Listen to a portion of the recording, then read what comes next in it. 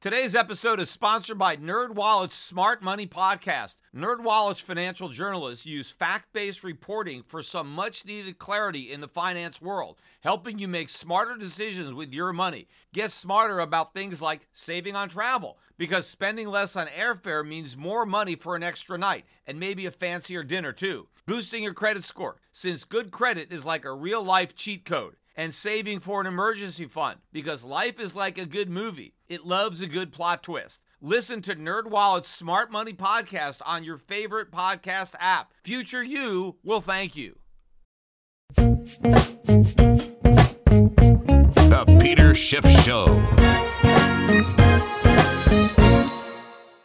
The U.S. dollar continued its decline today, the dollar index falling to a fresh 8-month low. I think we closed about 95.60 on the dollar index. The dollar is being led lower by a surging euro. The euro is actually at a 12-month high against the U.S. dollar. We're now trading just below 114.5.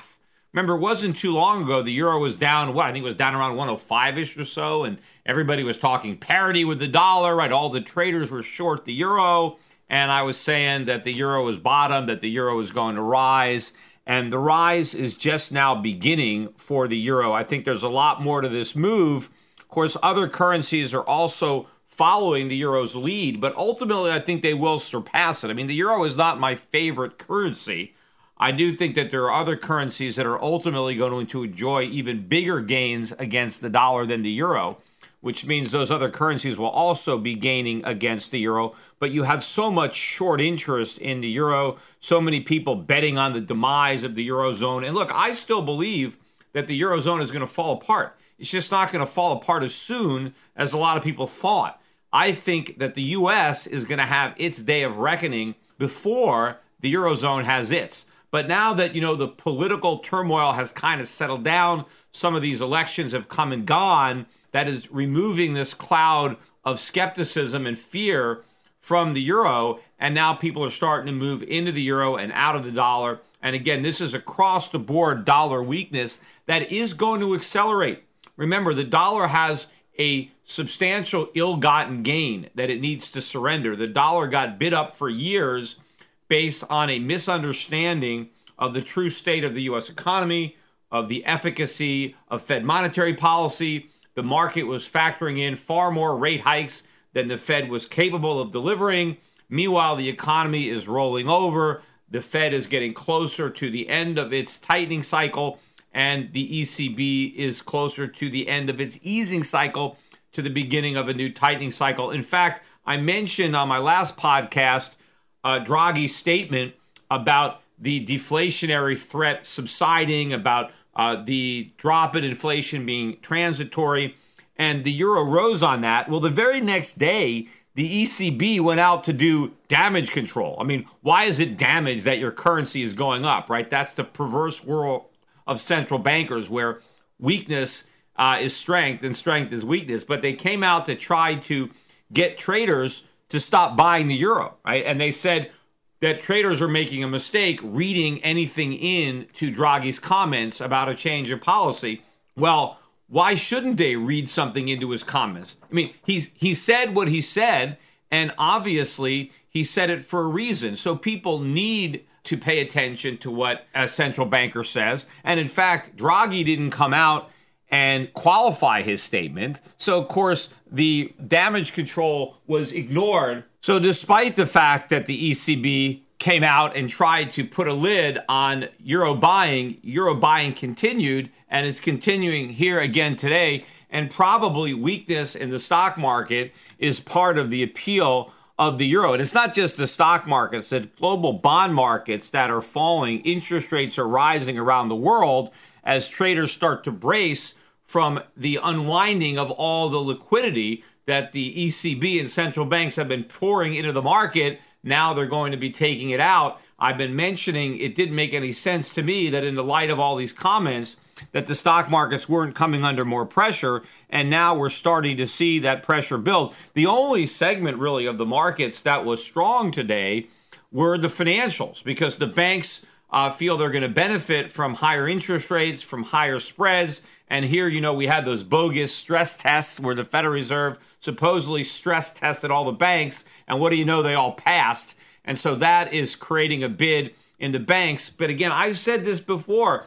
When it comes to higher interest rates and banks, be careful what you wish for because you just might get it. I don't think that higher interest rates are going to end up being a positive for the banks. I think they're going to end up being a huge negative because higher interest rates will impale the value of their collateral. It will result in loan losses and defaults and ultimately losses for the banks because they will not be able to recoup what they lost. And I'm sure the Fed didn't really study the type of stress that these institutions realistically might have to overcome.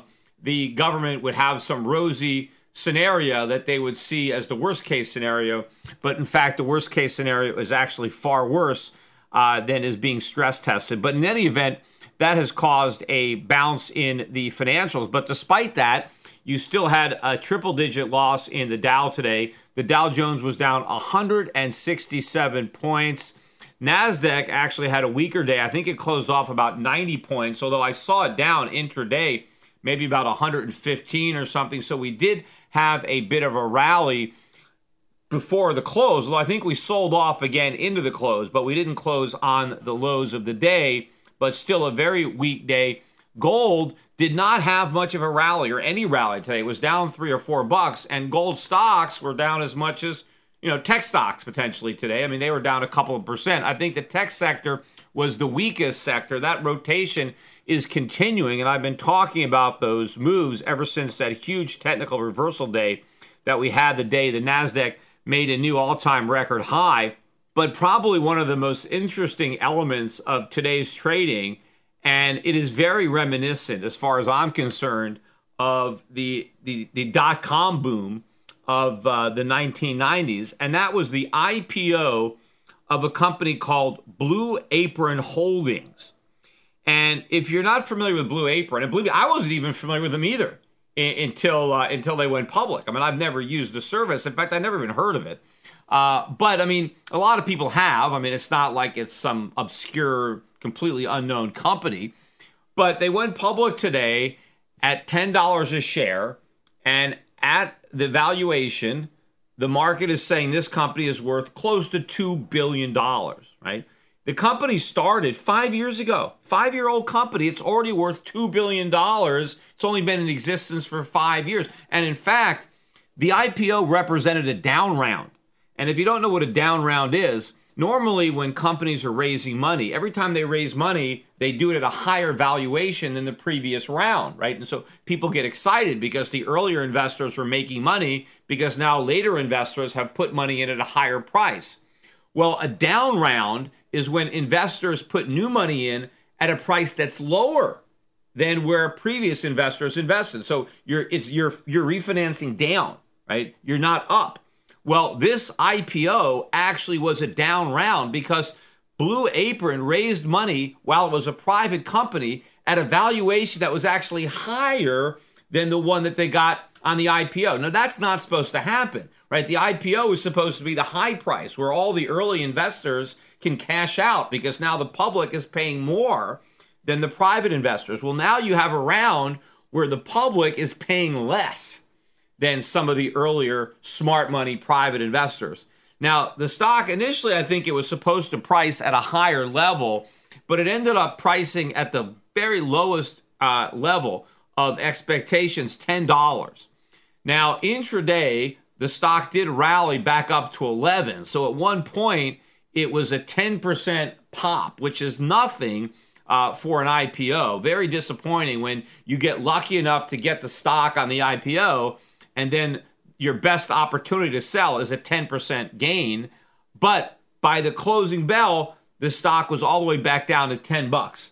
And that's where it closed. It closed exactly where it opened. And the only reason it didn't break $10 is because you have the syndicate, right, out there with a bid trying to keep the market propped up so that they're not embarrassed to have the whole IPO collapse. Because the last thing you want is for the stock to close below the IPO price. But my money would say that this stock is going below that $10 price, maybe as early as tomorrow. I mean, there's probably going to be a wave of selling because a lot of people probably only bought the stock to flip it. And now that it's flopped, they're going to want out. And the question is, will the syndicate be able to stand behind this company to be able to maintain this valuation? But, the reason I think this is so reminiscent of the dot-com days, where, you had these companies, like this going public. I mean, as far as I'm concerned, the only thing missing from Blue Apron is the sock puppet, right? Because the whole concept here, I mean, I'm not saying that there isn't a demand for their service, but what they're doing, anybody can do. There's nothing proprietary here. What Blue Apron does is they allow you to order ingredients to cook a meal yourself, and they supply you with the recipe, right? So you get a recipe and you get the food that you need to prepare the meal, right down to measured portions of the spices that you would need. And I guess you order 3 meals, 4 meals at a time. I'm not really sure how long it takes them to deliver the meals to your house. And supposedly they have some deal with farms and stuff, and maybe the food is fresh. But you have to cook it all yourself. You got to do all your own dishes. But they'll deliver it to your house. Big deal. Big deal. That's worth $2 billion. I mean, what do they have that's proprietary? The recipes? I mean, anybody can get a recipe. Just go to any bookstore, right? Or go to Amazon, order a recipe book. There's recipes all over the place. I mean, what's that worth? I mean, the food, any market has food. I mean, if people really want to order ingredients and recipes, don't you think your typical grocery store in a neighborhood that has a website can do that same exact thing? Don't you think they could send people out to your house with some food and some recipes for you to cook them yourself? I mean, this company lost, in the last year, it lost $55 million on this business. $55 million. They raised $300 million in the IPO. Now, how many years is that going to last before they blow through that money and have to raise some more? Because think about this, and this is what should be obvious. Forget about all the mom and pop stores that can compete in this space, because anybody can do it. Didn't Amazon just buy Whole Foods? I mean, what do they have at Whole Foods? Food, right? Fresh food, organic food. Now, if people want to have somebody deliver food to their house, ingredients to make a meal, along with a recipe, don't you think Amazon Whole Foods could do that? I mean, they've got all the recipe books, right? Amazon started out as a bookstore. You don't think they got any recipe books? You don't think they have recipes over there at Amazon? And they got plenty of food at Whole Foods. They got all kinds of distribution centers. Do you think there's any possible way that Blue Apron is going to compete with Amazon and Whole Foods? How is that even possible? I mean, what is the odds that somebody that is ordering food online from Blue Apron doesn't already have an Amazon account?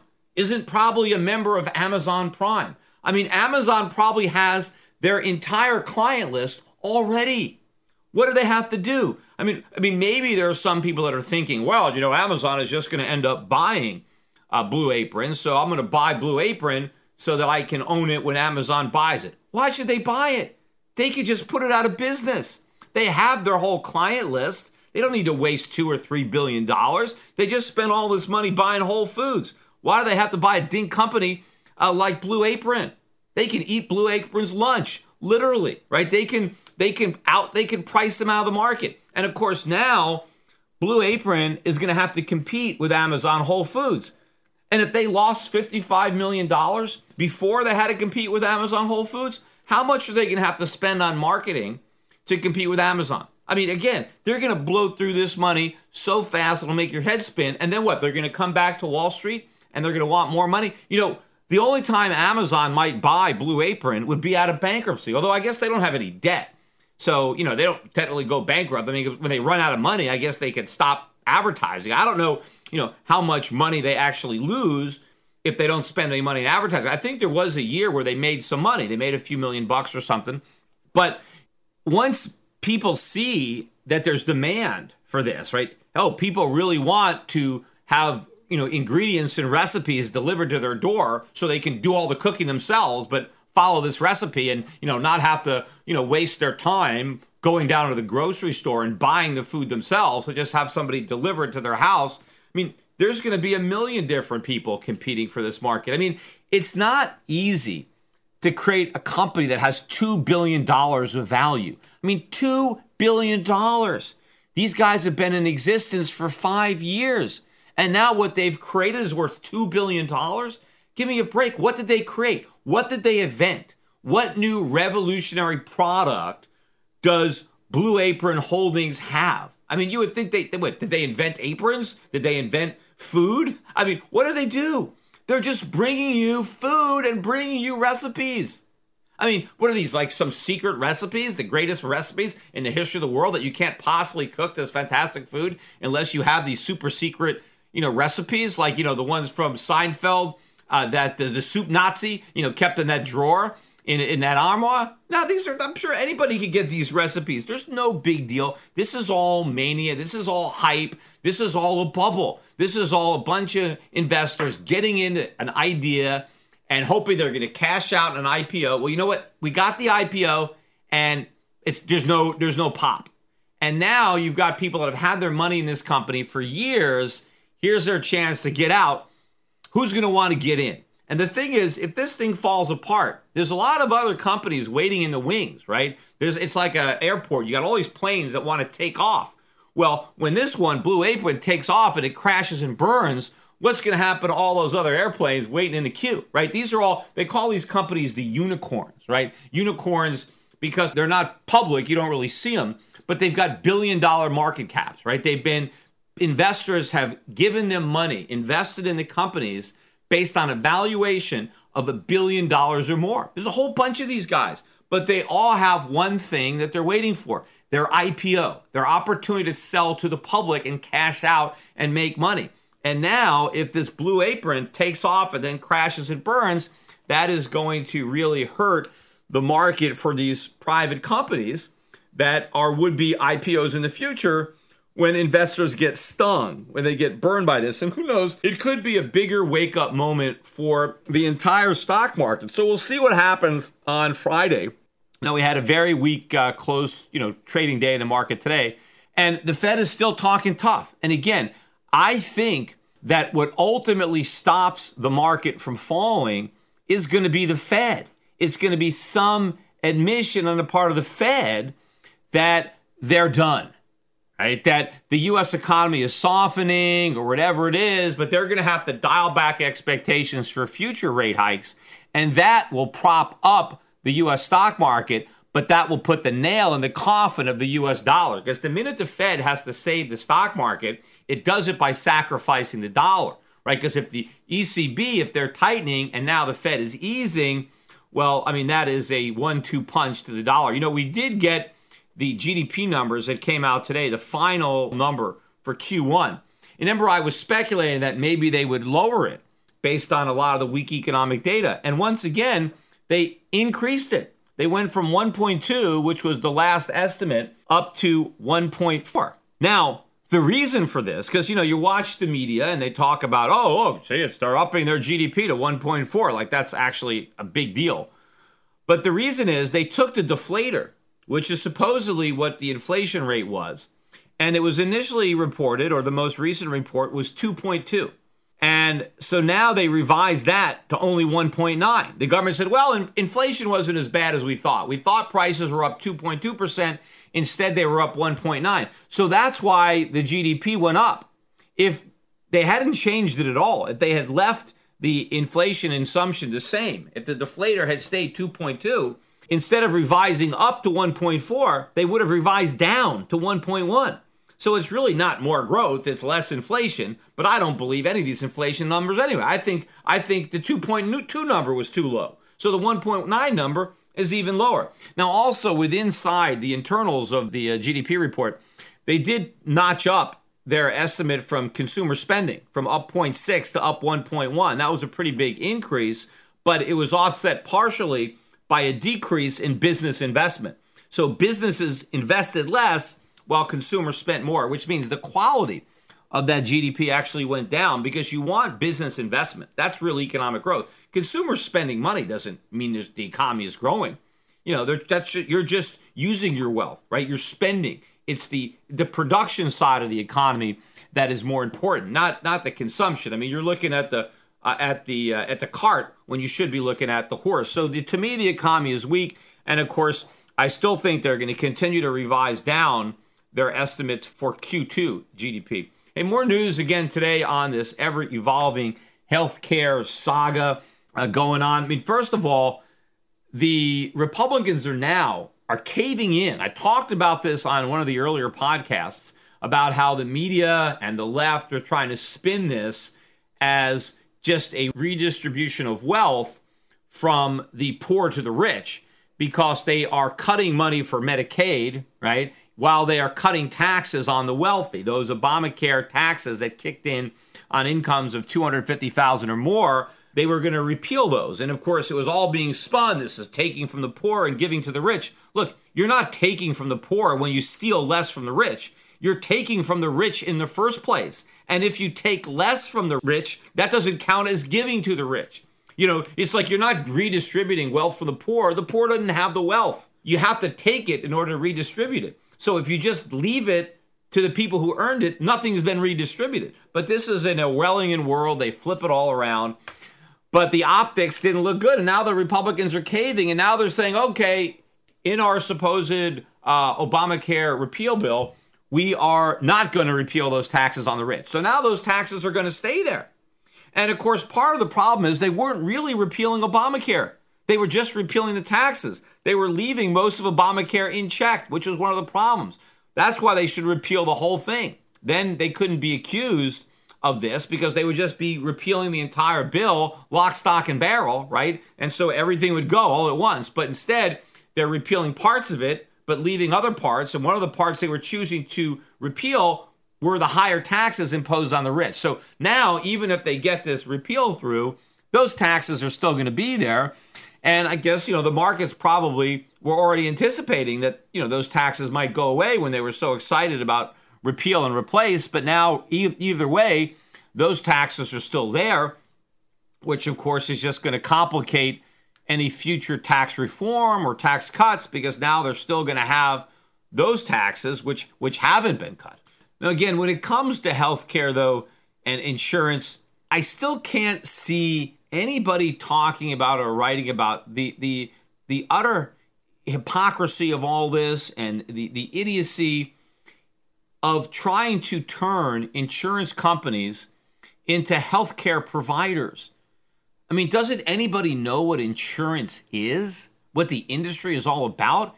Insurance companies sell insurance, right? It's health insurance.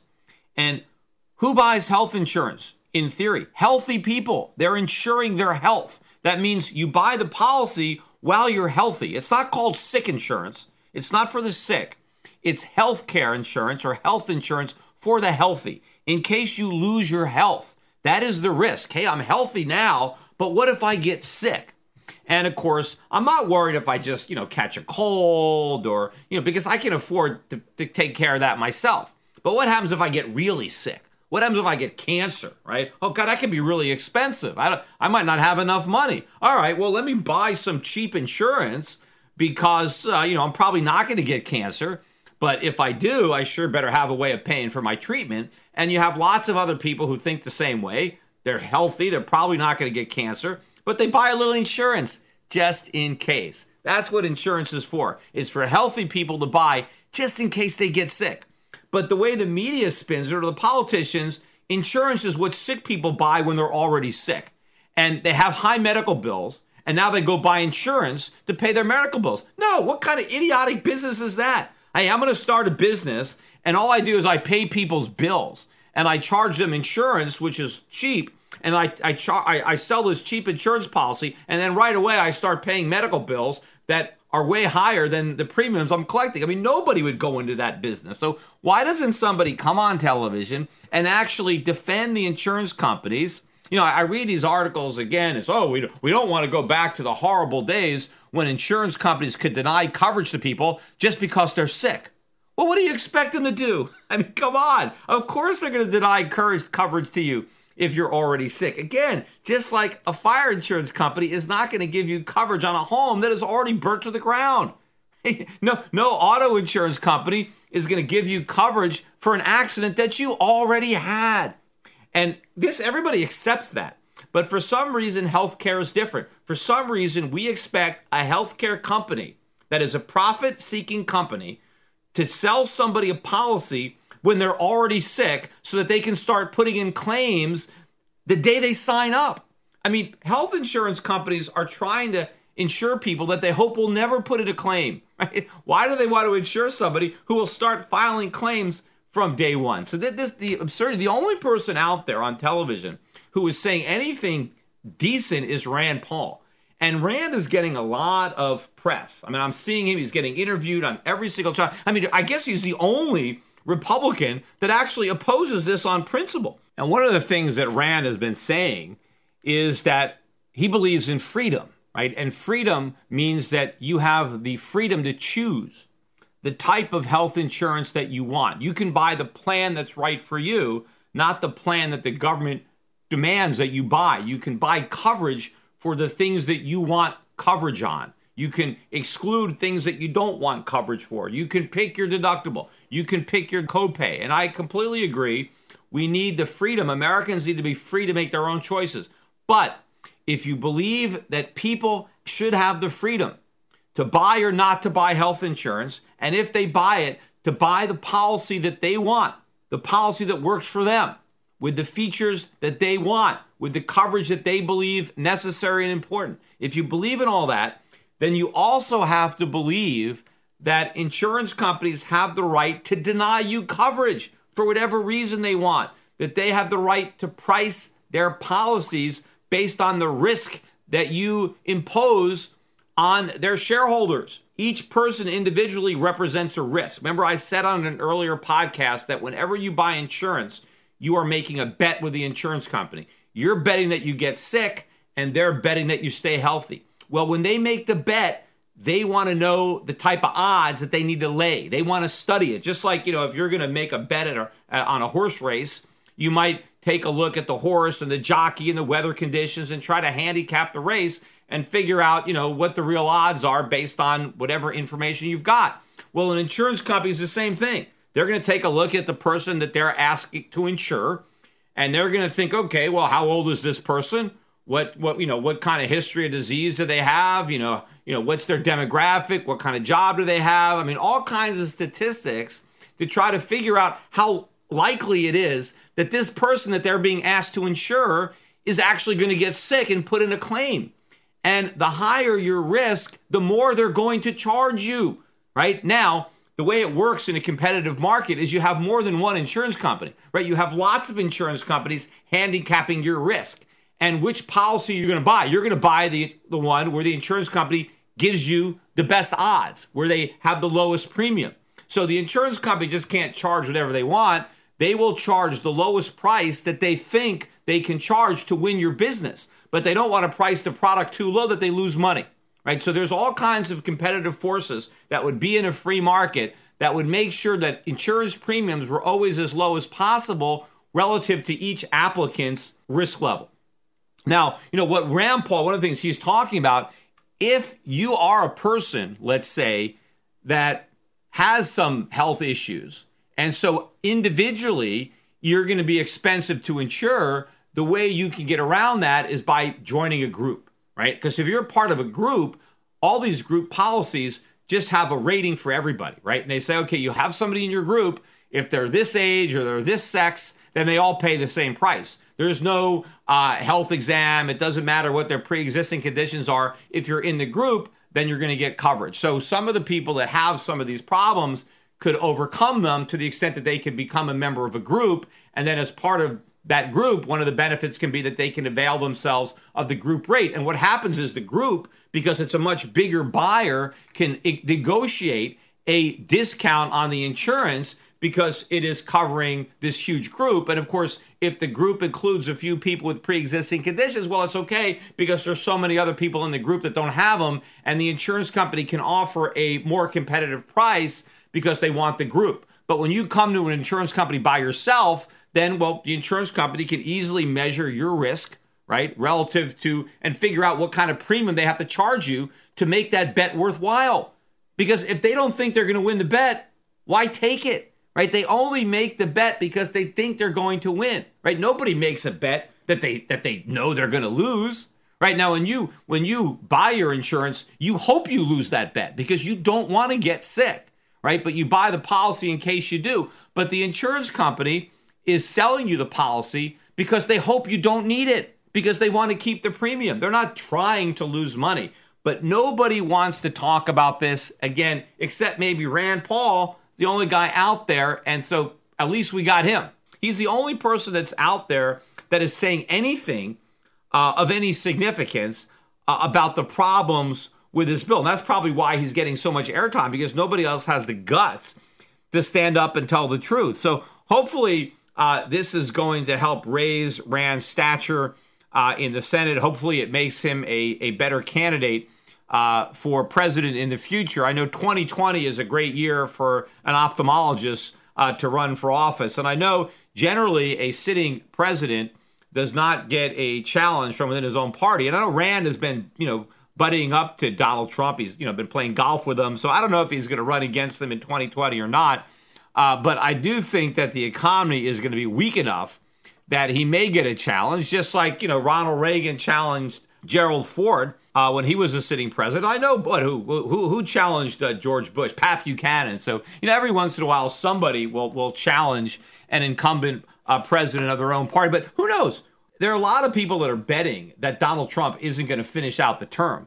I mean, I think he's going to finish his term, but it's possible he might not run for a second term. I mean, he might decide that, one term is enough and just voluntarily not run for re-election. I really have no idea. I mean, just not running might be better than running and losing, right? So, he may look at the polls and decide that he doesn't need another 4 years of the White House, but we'll see. But in the meantime, I am glad that Rand Paul is out there and saying the things that he's saying, because nobody else is saying it. I mean, I'm saying it, but I'm just saying it on my podcast.